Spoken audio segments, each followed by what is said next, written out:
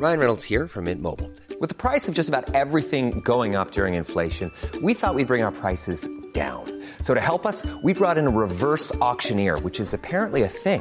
Mint Mobile Unlimited Premium Wireless. How to get 30, 30, bit to get 30, bit to get 20, 20, 20, bit to get 20, 20, bit to get 15, 15, 15, 15, just $15 a month?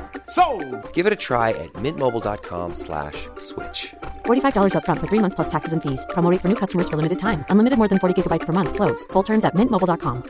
Quality sleep is essential. That's why the Sleep Number Smart Bed is designed for your ever-evolving sleep needs. Need a bed that's firmer or softer on either side? Helps you sleep at a comfortable temperature? Sleep Number Smart Beds let you individualize your comfort, so you sleep better together. J.D. Power ranks Sleep Number number 1 in customer satisfaction with mattresses purchased in-store. And now, save 50% on the Sleep Number Limited Edition Smart Bed for a limited time. For J.D. Power 2023 award information, visit jdpower.com/awards. Only at a Sleep Number store or sleepnumber.com. Hi friends, just a quick note to say thank you to everyone who signed the petition from the last episode, the Johnson and Bentley family murders. It resulted in an immediate surge in signatures which gave their loved ones a much-needed boost as they prepare for the parole hearing. I will be sure to keep you up to date. Thank you again. And while I'm here, I also wanted to thank everyone who sent feedback, comments, and case suggestions lately, whether via social media or email. I have always tried my best to reply to as many as I could, but life is kicking my butt right now and I just can't keep up with replying anymore. So if you do contact me or the show, please know that all messages are read. Your feedback is always taken into consideration, and stay tuned for my annual case update special episode in July or August, because I'll be responding to your feedback properly then. Thank you so much for understanding. And on to today's episode. The cases this year so far have been very heavy and very emotional. So today's case is a little lighter by comparison to give us all a break. Canadian True Crime is a completely independent production, funded through advertising and direct donations. The podcast contains coarse language, adult themes, and content of a violent and disturbing nature. Listener discretion is advised. On May 18th, 1966, the Parliament of Canada was bustling. It was a day where a large group of elected members of Parliament, or MPs, were together in Ottawa, Canada's capital city. That's capital with an A. The MPs were congregating at what's called Parliament Hill for a sitting of the House of Commons, where opposing members, including the Prime Minister, debate various ideas and policies in a grand old room. Members of the general public were there too, to attend and observe the proceedings from the public gallery, a special seating area that overlooks the floor where the members of Parliament are debating. On that day, in May of 1966, not only were there a large number of MPs in attendance, but the building was packed, with around 900 visitors who had come to see their country's Parliament in action. Included in this number was around 20 school groups, hundreds of children who were packed into the public gallery. At 2:30 in the afternoon, the members of Parliament were back in session, starting with some fairly routine business. The public gallery of spectators was now completely full and overflowing. 13 minutes later, as the Minister of Labour was speaking, there was a loud explosion. The minister stopped talking mid-sentence. Everyone went quiet. The noise didn't come from inside the chamber, and visually nothing was different that they could see. Nothing like this had ever happened before. Maybe it was some kind of prank. The minister must have thought so too, because after a short pause, he continued with his remarks like nothing had happened. It seemed like the noise was an isolated incident outside the chamber, and they had security officers there to take care of it. Back to business.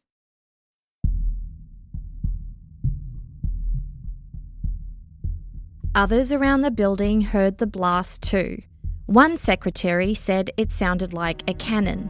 Others reported the whole building shook, and the blast lifted them off their chairs. But no one seemed to know where it came from. At the time, one of the entrances to the public gallery was close to the third floor men's washroom, and next to that was a small group of officers, one of which was occupied by a secretary named Anne-Marie. She had heard the blast the loudest of all and was terrified. She knew that she was very close to whatever happened, and she had no idea what to do. The fight or flight response is well known, but the third option is often left out: freeze. Often people are so shocked by an event like this that they literally have no idea what to do, so they just stand there, absolutely frozen on the spot until the shock settles. Once Anne-Marie had composed herself, she gingerly went to the door, turned the handle, and peered around to get a look at the situation. She saw very thick smoke coming out of the men's washroom next door and smelled something that could only be described as a strong smell of fireworks. Before long, there was so much smoke in the hall that everything had darkened. As Anne-Marie debated whether to stay or run, she was interrupted by a member of the security personnel who yelled at her to call 911. Back in the House of Commons chamber, they had continued with their agenda after deciding that whatever it was that happened shouldn't interrupt their proceedings. But as John Diefenbaker, leader of the opposition, rose to inquire about something, the area was suddenly overcome with the smell of fumes and thick smoke started rolling under the doors into the chamber. This was clearly something far more serious than a prank. Some immediately started to panic, wondering if maybe they were trapped. The doors burst open and someone ran into the chamber yelling for any doctors to please come down. The opposition leader urged then Prime Minister Lester B. Pearson to adjourn the House to better assess the situation. Pearson had just received some preliminary information and agreed.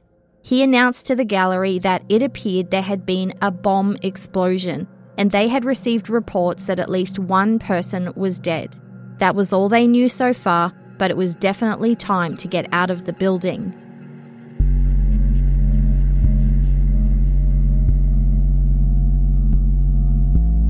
I'm Christy, an Australian who's called Canada home for more than a decade, and this is my passion project. Join me to hear about some of the most thought-provoking and often heartbreaking true crime cases in Canada. Using court documents and news archives, I take you through each story from beginning to end, with a look at the way the media covered the crime and the impact it had on the community. This is Canadian True Crime.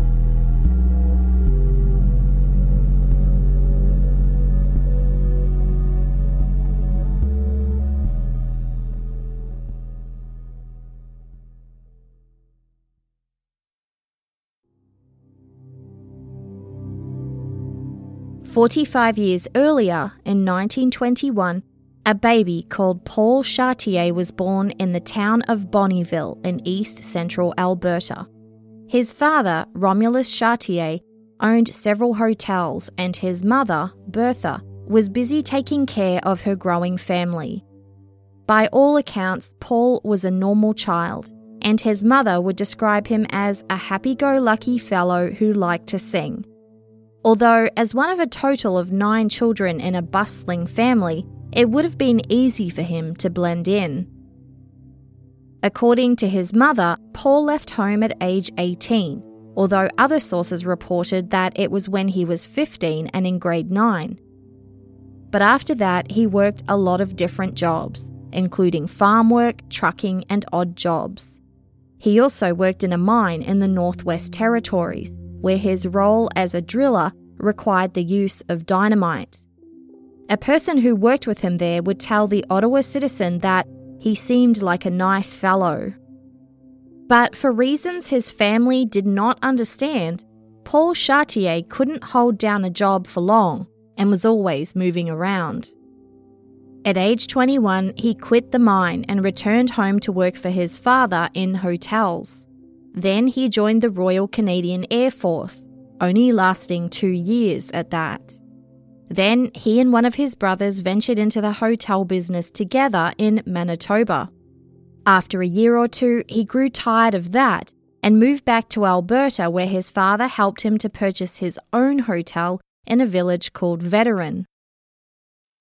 Throughout his teens and young adulthood, Paul was never known to have been in a romantic relationship. But at age 31, all that changed when he married a local girl 14 years his junior. Ruth Dinsmore was only 17 years old and found herself involuntarily roped into her new husband's nomadic lifestyle. He didn't last 2 years at the hotel his father helped him to buy before announcing to Ruth that they were moving to Edmonton, 3 hours away. After just a few months in Edmonton doing trucking work, Paul decided they were moving again, nearly 900 kilometres north to St. Paul, where he reportedly got into the dry cleaning business. He lasted a year there, changed jobs, and then they moved back to Edmonton, where he worked hauling gravel. It was a lot of jobs and a lot of erratic moves, and his wife Ruth was not happy. She would tell the press that not only was she being dragged around from location to location, living an isolated life, but he was also frequently physically abusive towards her. At this point, she had no choice but to leave him. She would tell the Ottawa Citizen, quote, "He didn't like children and never wanted a home." But Ruth did. She asked him for a divorce, but he refused to grant it, so she just gave up and ended up moving to British Columbia. By the late 1950s, Paul was again back in Edmonton, having tried his luck at a series of jobs and business ventures which all failed. He was also getting into trouble with the police, resulting in 2 separate unspecified assault charges that would later be dropped. And after that, a conviction for obstructing a peace officer. By all accounts, the next few years, Paul Chartier's situation was becoming more and more erratic. His father died around this time, and he moved from job to job every few months, getting fired from each for incompetence. Employers thought he was unreliable, a bit odd, and a loner. During this time, he continued to move addresses as often as he moved jobs. After a stint working in Toronto, he decided to move to the United States and decided now was the time to give Ruth that divorce she'd wanted several years back. He sent her a letter out of the blue to finalize it and then moved to New York City. Again, he floated from job to job, first working as a private detective. Then he tried another business venture which was a costly failure. He tried his luck in California next, and reportedly used the services of a matchmaking service which resulted in a relationship with a local woman. After a year, he ended the relationship. Then he moved on to Miami, Florida, where he racked up another failed business, another financial loss, and another unspecified charge for assault, which would later be dismissed. He was now in his early 40s. Paul Chartier decided it was time to try and get into the music business. He had to make some money fast and thought a move to LA was the way to do it. He fancied himself as a singer and found a studio in LA where he recorded 3 songs as custom-made 45 RPMs, small vinyl records. The songs were all about his quest to find romantic love. He had some copies made and mailed some to local TV stations, seemingly under the impression that his music would be an instant hit. The note he sent with the records stated he would need to be paid at least 75% of royalties from any sales. The TV executives read the note with a chuckle and then listened to the recordings. They were unimpressed, with one of them later describing his voice as a sort of passable bathroom baritone. After the expected record sales didn't come through, Paul decided an audio recording was not enough. He needed to invest more in self-promotion. So he hired a camera crew to film him singing, quite a big deal for the 50s and 60s. He then tried to set up a matchmaking business in Los Angeles, but failed again. Paul didn't set it up with the proper business permits, so he had to shut it down. He then turned his hand to trying to become a published author, starting with his own autobiography. From this, it was becoming clear that Paul Chartier had some kind of need for fame and attention. He displayed characteristics of narcissistic personality disorder, in particular grandiosity, which is an unrealistic sense of superiority that leads a person to believe they are unique or special. Paul Chartier never considered what his potential target audience might be, and never stopped to think about what kind of value he would be delivering to them in his autobiography. He simply believed he had what it took to walk in off the street and produce a hit record, be in-demand talent, and now write a best-selling book. By all accounts, the autobiography was poorly written and consisted of only 36 pages. And the title of the book was comically long.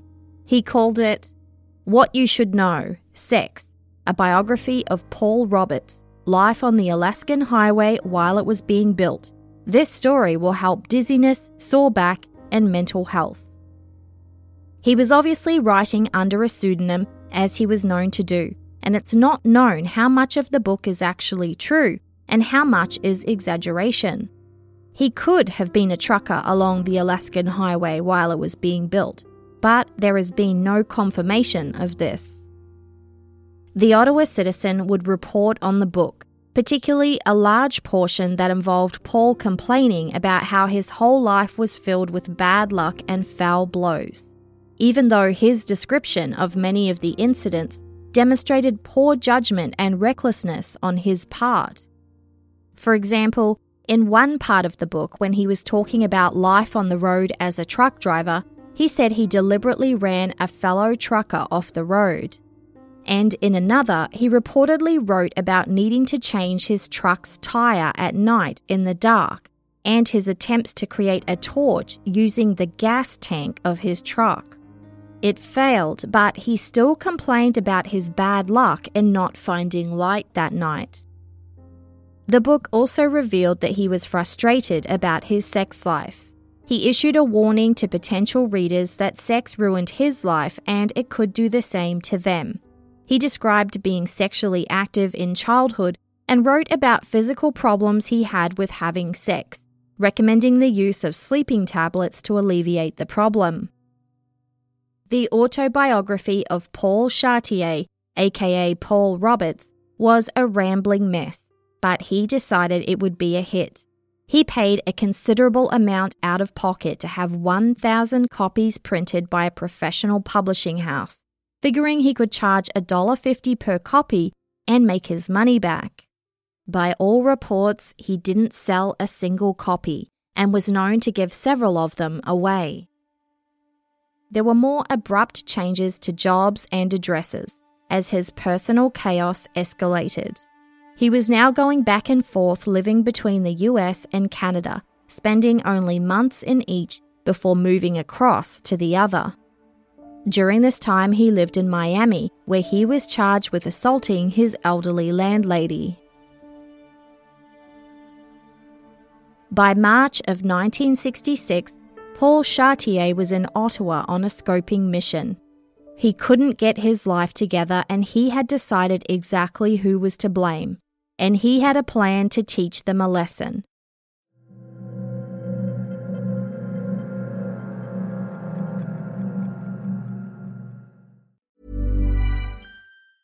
Hiring for your small business? If you're not looking for professionals on LinkedIn, you're looking in the wrong place. That's like looking for your car keys in a fish tank.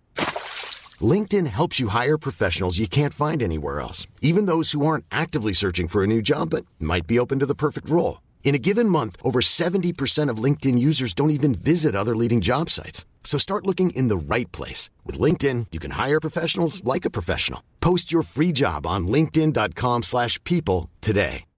One size fits all seemed like a good idea for clothes. Nice dress. It's a t-shirt. Until you tried it on.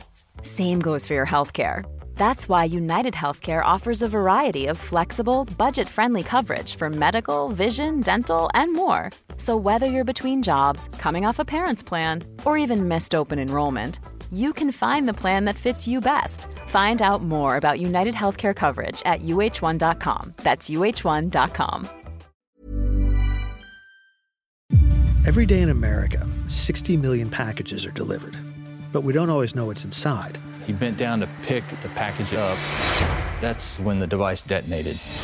Danger is everywhere, and no one is safe in Austin, Texas, as law enforcement hunts a serial bomber for 19 days. From Sony Music Entertainment, Campside Media, and Pegalo Pictures, this is Witnessed. 19 Days. Subscribe on Apple Podcasts to binge all episodes or listen weekly wherever you get your podcasts.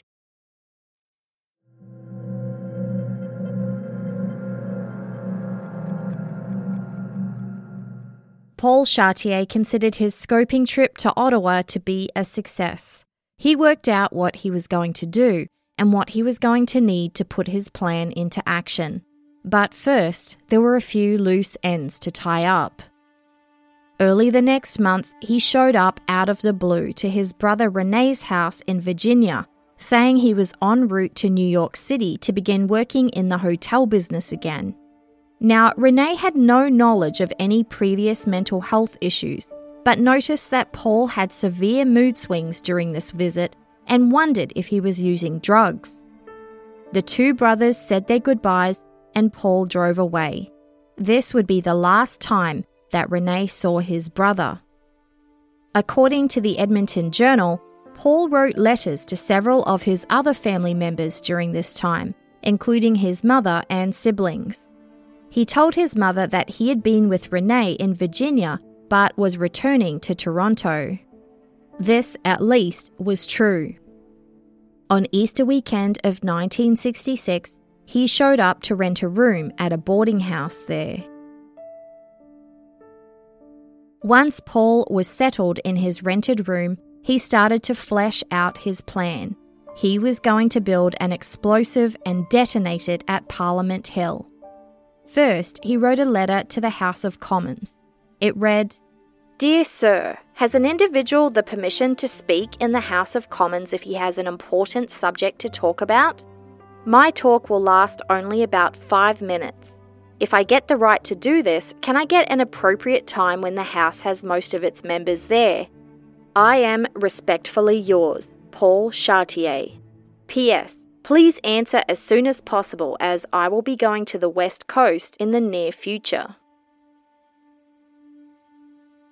Days later, he checked the mail and was happy to see a reply there from the clerk of the House of Commons. But the news was that his request was not possible, because only members of Parliament are allowed to speak in the House. Paul was disappointed. His plan hinged on him speaking in Parliament, but if they weren't going to give him a chance to deliver his message, he was just going to take it from them. He put pen to paper and started writing a manifesto, which he titled, "If I Were President of Canada." In reality, it was a rambling essay that was disjointed and incoherent in places. But his goal was clear. Paul Chartier declared that he was speaking for the people and expressed a desire to be the President of Canada, even though this is impossible as Canada is not a republic with a president. He added, quote, "We have no one governing this country and I would work very hard rectifying Canada as we have so much to work with. But what we have is either stolen or given away." Paul believed politicians were to blame. He referred to then Prime Minister Pearson, a Liberal, and opposition leader Diefenbaker, a Conservative, as two bulldogs. Quote, "They handle our money like it was tissue paper. The only bills the government passes are the ones they can line their own pockets with." In another paragraph, he described both leaders as, quote, "a couple of kids, jealous of one another as to who was going to get the biggest share of the money and scandal." He added, "The rich feed their dogs better than we look after our people." And when it came to other parliamentarians, he said, quote, "As soon as they are nominated with a lovely salary, they forget what they were elected for." He called them turncoats and suggested giving them all a jolt of 10,000 volts to remind them of their promises. Chartier maintained that economic inequality was the main problem in Canada. Quote, "Greed for money is destroying Canada, and so are the capitalists who want to make slaves of everyone." He added that big business was taking over the world, giving common workers nothing to say and no chance to get ahead. Quote, "If at least the lords of big business would stop and think, it's us that put them there." On nearly every page of the manifesto, he stated that he will remedy the current situation and remove all scandal when he becomes President of Canada. Quote, "My first thought was to exterminate as many members of the House of Commons as possible. I also know this might cost me my life, but then I figured someone might benefit by it, and again I thought not all members are at fault." He said he was ready to die. When he was finished, he made carbon copies of his manifesto, keeping one in his room. Another was mailed to the Edmonton Journal, postmarked May 11th, 1966, with a note that said, "Hold this and print it when the time requires it." He would be taking the third copy to Parliament Hill, in person. At the same time, he thought his music career might need a little boost, so he sent one of the custom-made 45 RPM recordings of him singing to what is now the CTV station in Toronto. Evidently, he hadn't given up on believing TV stations could turn into music labels, because this package also included a note from Paul demanding 75% of profits from all records sold. And then he went to a store and purchased 10 sticks of dynamite, 6 blasting caps, and 10 feet of fuse. Back in his room, he went to work. He had all the ingredients, and now he needed to finish the final preparations. A week later, on May 17th, 1966, Paul Chartier caught a red-eye bus from Toronto to Ottawa. He arrived at 5 a.m. He reviewed his plan and decided to edit his manifesto a little on hotel stationery. The next day, he left a note in the hotel room. "Please take care of my belongings." He then hid the components of his bomb under a jacket, packed together in a metal container, and caught a bus to Parliament Hill. He arrived early enough to get a front seat in the public gallery, as close as you could get to the members of Parliament. Inside the House of Commons, they heard an explosion. The smoke and fumes started rolling in, someone came in yelling for a doctor, and they had decided to adjourn. Luckily, there was a doctor in the gallery. Dr. Hugh Horner was MP for Jasper Edson, an electoral district in Alberta at the time, and was sitting at the back of the gallery, close to the washroom. He and another local MP, Patrick Noland, were able to get out quickly. Patrick was not a doctor, but wanted to see what was happening. When they got to the bottom of the stairs, they opened the washroom door and were immediately hit with a strong smell of dynamite fumes.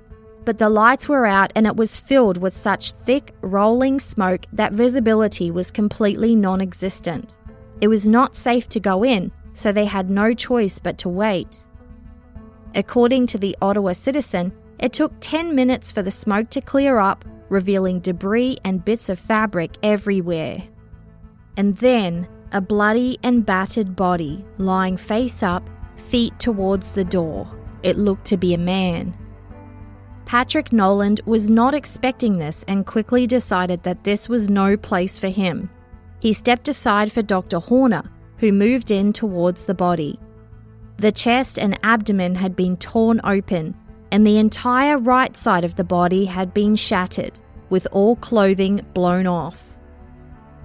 The right hand and part of the right arm had also been blown off, severed above the wrist, and a finger on the left hand had been obliterated. Dr. Horner saw that most of the lower part of the face was missing, and then the man suddenly gasped. He was still alive, but only just. After a few more laboured breaths, he took his last. Dr. Horner had no idea who this man was, but pronounced him dead on the floor of the washroom. Thanks to the fact that the blast was contained in the washroom, this man was the only person killed or even injured, apart from some people suffering mild smoke inhalation symptoms. The coroner removed his remains from the obliterated third-floor washroom, and the police boarded it up so they could investigate. After speaking with those sitting in the public gallery, they discovered a man had been sitting there in the front row who fit the description of the body in the washroom: tall, heavy-set, middle-aged and balding.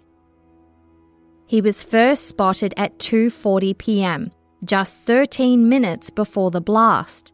A short time later, he rose from his seat and asked an attendant whether it could be saved until he returned. He was told that this was not possible. The attendant told police he smelled strongly of liquor. The man then asked for directions to the nearest washroom. Next, he was seen walking up the aisle, past hundreds of school children lining the rows of chairs, through the door before disappearing into the men's washroom, where minutes later he would die. Police found several pieces of identification in the rubble, which told them that this man's name was likely Paul Chartier, and he was apparently 45 years old. A visual identification may have been traumatizing for his next of kin, so they took the additional time to identify him through fingerprints. The police discovered his address and went straight over to the room he'd been renting in Toronto to search for any evidence about what this was all about, and also make sure there hadn't been anything else planned. Investigators suspected the blast may have been a suicide by a man who felt he'd been wronged in some way and wanted to use his own death as a way to gain attention for his public protest. Was what happened his intended result, or were his intentions far more sinister? Police conducted a search of the room Paul Chartier had been renting in Toronto and stumbled upon the answers they'd been looking for, just as he intended. One copy of his manifesto was in his jacket pocket when he died, and remnants of it were found at autopsy. Another copy would soon be received by the Edmonton Journal, and a third was in his room. Investigators read all about his grievances with Parliament and the state of affairs in Canada, and what he would do if he was president. Elsewhere in the essay, they read something interesting. Paul wrote, "Mr. Speaker, gentlemen, I might as well give you a blast to wake you up." This was not just a manifesto, it was a speech that Paul Chartier apparently hoped to deliver in person. He wrote that it took him a whole year to plan the bombing. Quote, "What I came to Ottawa for was to drop a bomb and kill as many people as possible for the rotten way you are running this country." So it wasn't just a suicide. The immediate assumption was that Paul had some kind of mental illness. A search of his medical records revealed that about 11 months before the bombing, he showed up to a hospital in Toronto complaining of headaches and was examined by 2 doctors. One doctor found no physical problem but noted that Paul had a long history of stress and anxiety. The doctor suspected his physical symptoms may have been psychosomatic, meaning mental health issues that manifest in real physical symptoms, like headaches and chest pains. The other doctor's determination was that Paul Chartier had a serious psychological illness, describing it as, quote, "depression and a mild hysterical illness in a rather psychopathic individual." Paul's medical files mentioned prescriptions for an antidepressant, as well as Valium, a prescription medication that reduces the symptoms of anxiety. The police found more clues in his room around his plans and intentions. For example, there were receipts from the recent purchases he'd made, all the components needed to make a crude, homemade explosive device. He purchased them in Newmarket, a town north of Toronto, using a fake name. The seller told police she asked Paul what he was going to use them for, and he replied he was going prospecting in Northern Ontario. There were prototypes of other explosive devices found in his room that a Toronto bomb expert compared to poorly made firecrackers. But this one that he used at Parliament Hill was a particularly deadly explosive called a shrapnel bomb. Paul Chartier had packed his bomb with hundreds of nuts and screws. When a shrapnel bomb explodes, these tiny metal fragments are ejected with such force in all directions that they inflict more damage than the explosion itself, especially to humans. In this case, the blast had fortunately been contained to the washroom, with the walls, ceiling, floor, and Paul's body completely pockmarked by metal fragments. There were more than 4 pounds of tiny metal pieces retrieved from the floor. According to the Ottawa Citizen, the coroner found one piece of metal about the size of a quarter locked in Paul's throat, where a part of his jaw had been blown off. The evidence was clear. Paul Chartier intended to kill as many members of Parliament as he could, and he didn't care about collateral damage, including himself and hundreds of innocent schoolchildren. In fact, everyone who was in the Parliament that day was at risk of being harmed, from the administration and support staff to the security personnel to the rest of the 900 visitors. But it didn't seem like his goal was for this to happen in the men's washroom. So, what went wrong?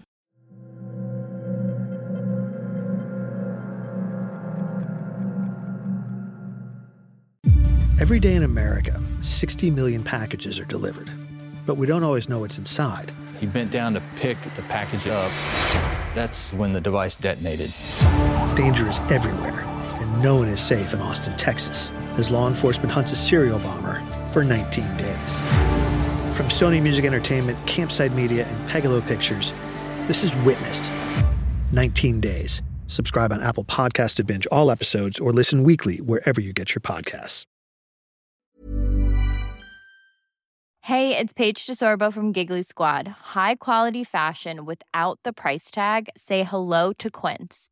I'm snagging high-end essentials like cozy cashmere sweaters, sleek leather jackets, fine jewelry, and so much more. With Quince being 50 to 80% less than similar brands. And they partner with factories that prioritize safe, ethical, and responsible manufacturing. I love that. Luxury quality within reach. Go to quince.com/style to get free shipping and 365-day returns on your next order. Quince.com/style.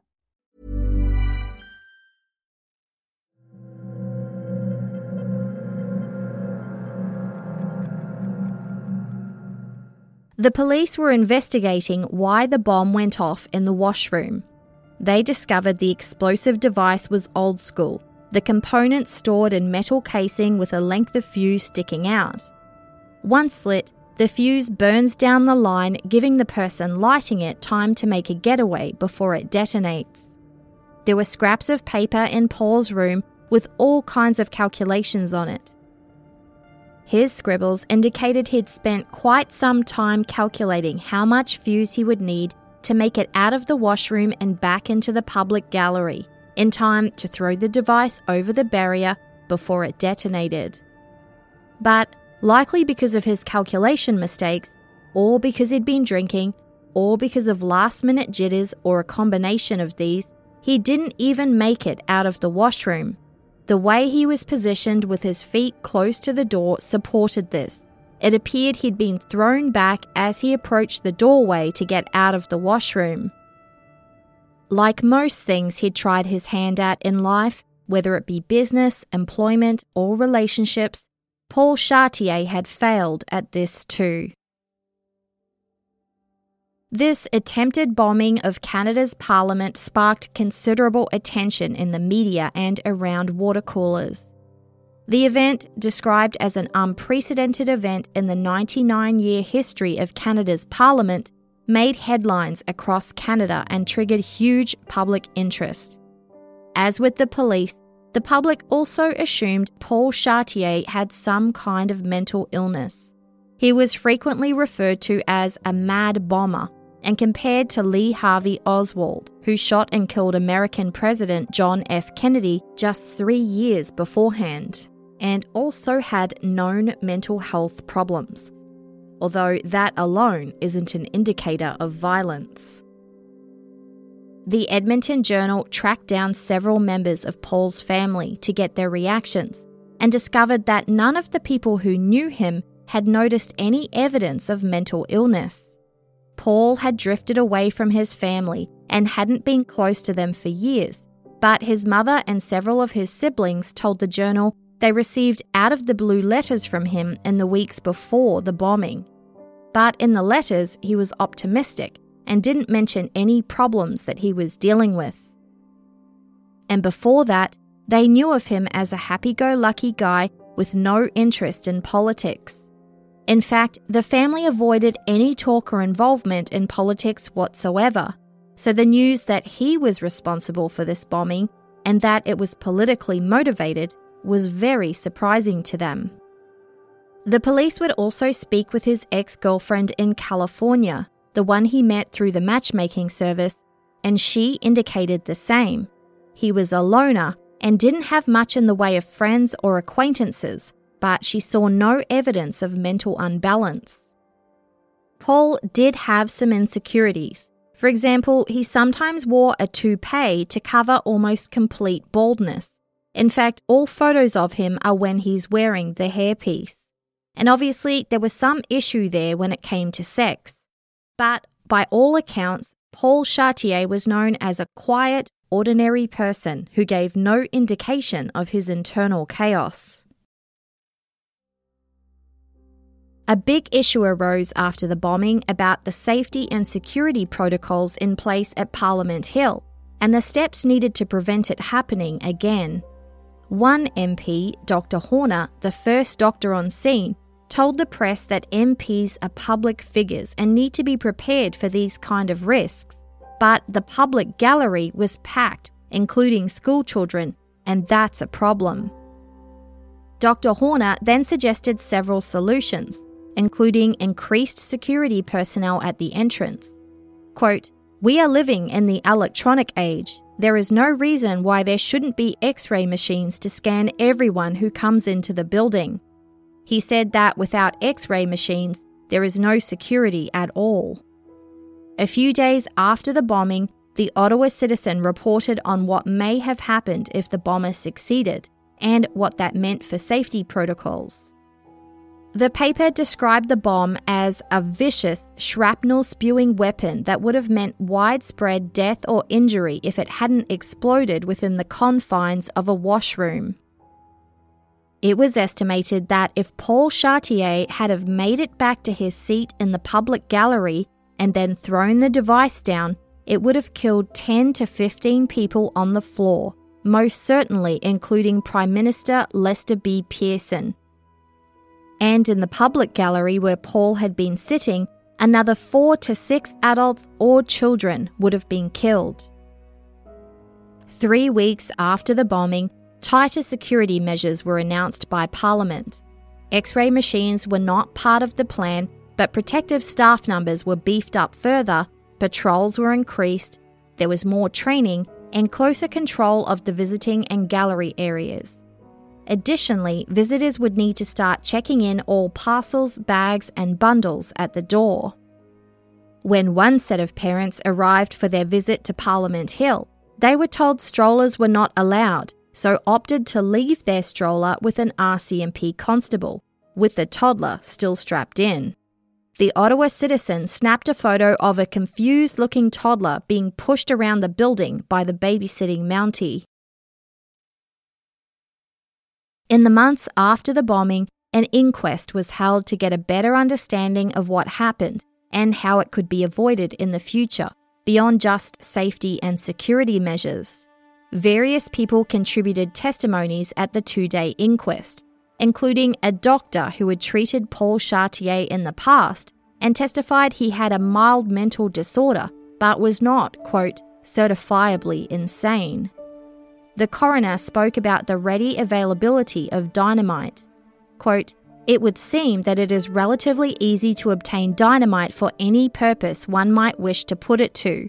A man wanting to bomb someone and who is determined enough to sacrifice his own life cannot be easily stopped." It was noted that dynamite cost only 25 cents a stick at the time, cheaper than a pack of cigarettes, despite being a lot more dangerous. A chemist with the Ontario Attorney General's laboratory examined the remaining bomb components and calculations found in Paul Chartier's room at the boarding house and testified that it was the work of an amateur. Quote, "The type of thing that could go off if you didn't know how much time you had."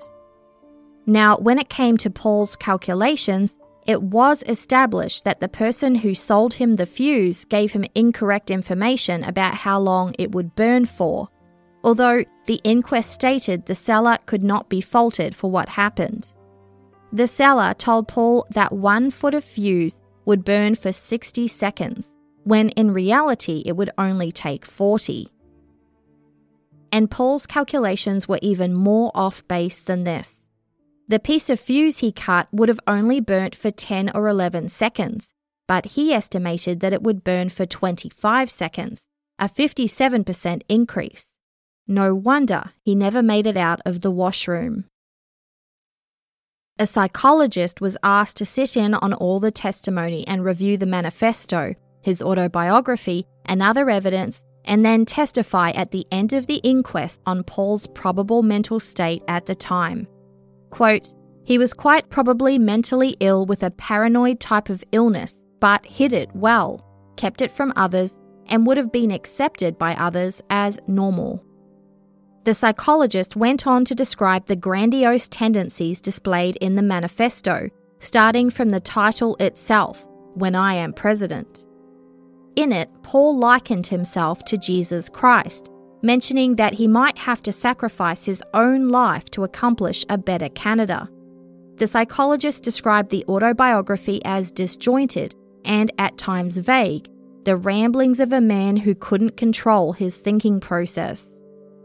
The inquest jury took less than 3 hours to make a decision, returning with a short finding that had been quickly typed up. It read, quote, "The cause of death was severe hemorrhage and shock, directly related to blast injuries caused by a homemade bomb carried on Chartier's body." The jury found that Paul Chartier had been living in a state of chronic anxiety for quite some time and was mentally unbalanced prior to his death. It was also determined that he had intended to ignite the bomb and throw it on the floor of the House of Commons chamber to kill as many members of Parliament as possible. But instead, he died while holding the bomb against his body in a third-floor washroom.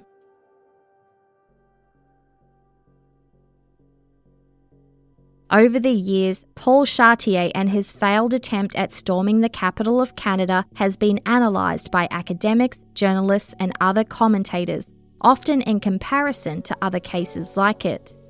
In a 2019 journal article for Canadian Historical Review, author Steve Hewitt suggests that it fits a wider pattern of lone actor terrorism, where the person prepares and commits violent acts alone, outside of any command structure and without material assistance from any group.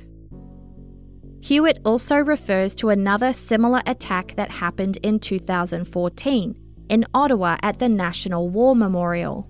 24-year-old Nathan Cirillo, an unarmed soldier, was shot dead while standing guard on ceremonial sentry duty. The gunman then tried to enter the nearby Parliament building where members of Parliament were in session, first wrestling with security personnel who tried to stop him, and then initiating a shootout once he got inside the building. The immediate threat was taken out after he was shot at more than 30 times and died at the scene. But the police placed the entire downtown core of Ottawa on lockdown, including schools, until they were sure there were no more additional threats. The gunman turned out to be a 32-year-old Canadian who had a history of mental instability and a long criminal record involving violence and drugs. In the lead-up to the attack, he had decided to travel to his father's home country of Libya, reportedly to get his life back on track, but the processing of his passport was stalled because of his criminal history. This angered him and is considered the main motivation for his attack. Some of the media coverage at the time reported on this 2014 attack resulting in the death of Nathan Cirillo as being unprecedented, seemingly forgetting that Paul Chartier had brought a bomb into the building more than 60 years earlier. In his paper called Happy-Go-Lucky Fellow, Lone Actor Terrorism, Masculinity and the 1966 Bombing on Parliament Hill in Ottawa, author Steve Hewitt discusses some of the common threads found in these lone actor or lone wolf terrorist attacks. Firstly, they're most likely to be committed by men, and these men typically have a history of mental illness, petty criminality, violence and anger, transient lifestyles, and unemployment. They also have a history of relationship issues, including being the perpetrators of intimate partner violence. Another commonality is that the attacks are typically centered around societal pressure they feel to behave as the ideal, dominant masculine man who upholds traditional values, like getting married, having a family, buying a house, and supporting it all with a stable income. And when they feel they haven't lived up to the ideal, it triggers their own feelings of insecurity, which leads to anger and alienation as well as a sense of victimhood. They end up believing their failure is all someone else's fault, and this in turn can trigger acts of extreme violence. In Paul Chartier's case, he blamed politicians for his failures in life. And fortunately for those same politicians, he also failed in death.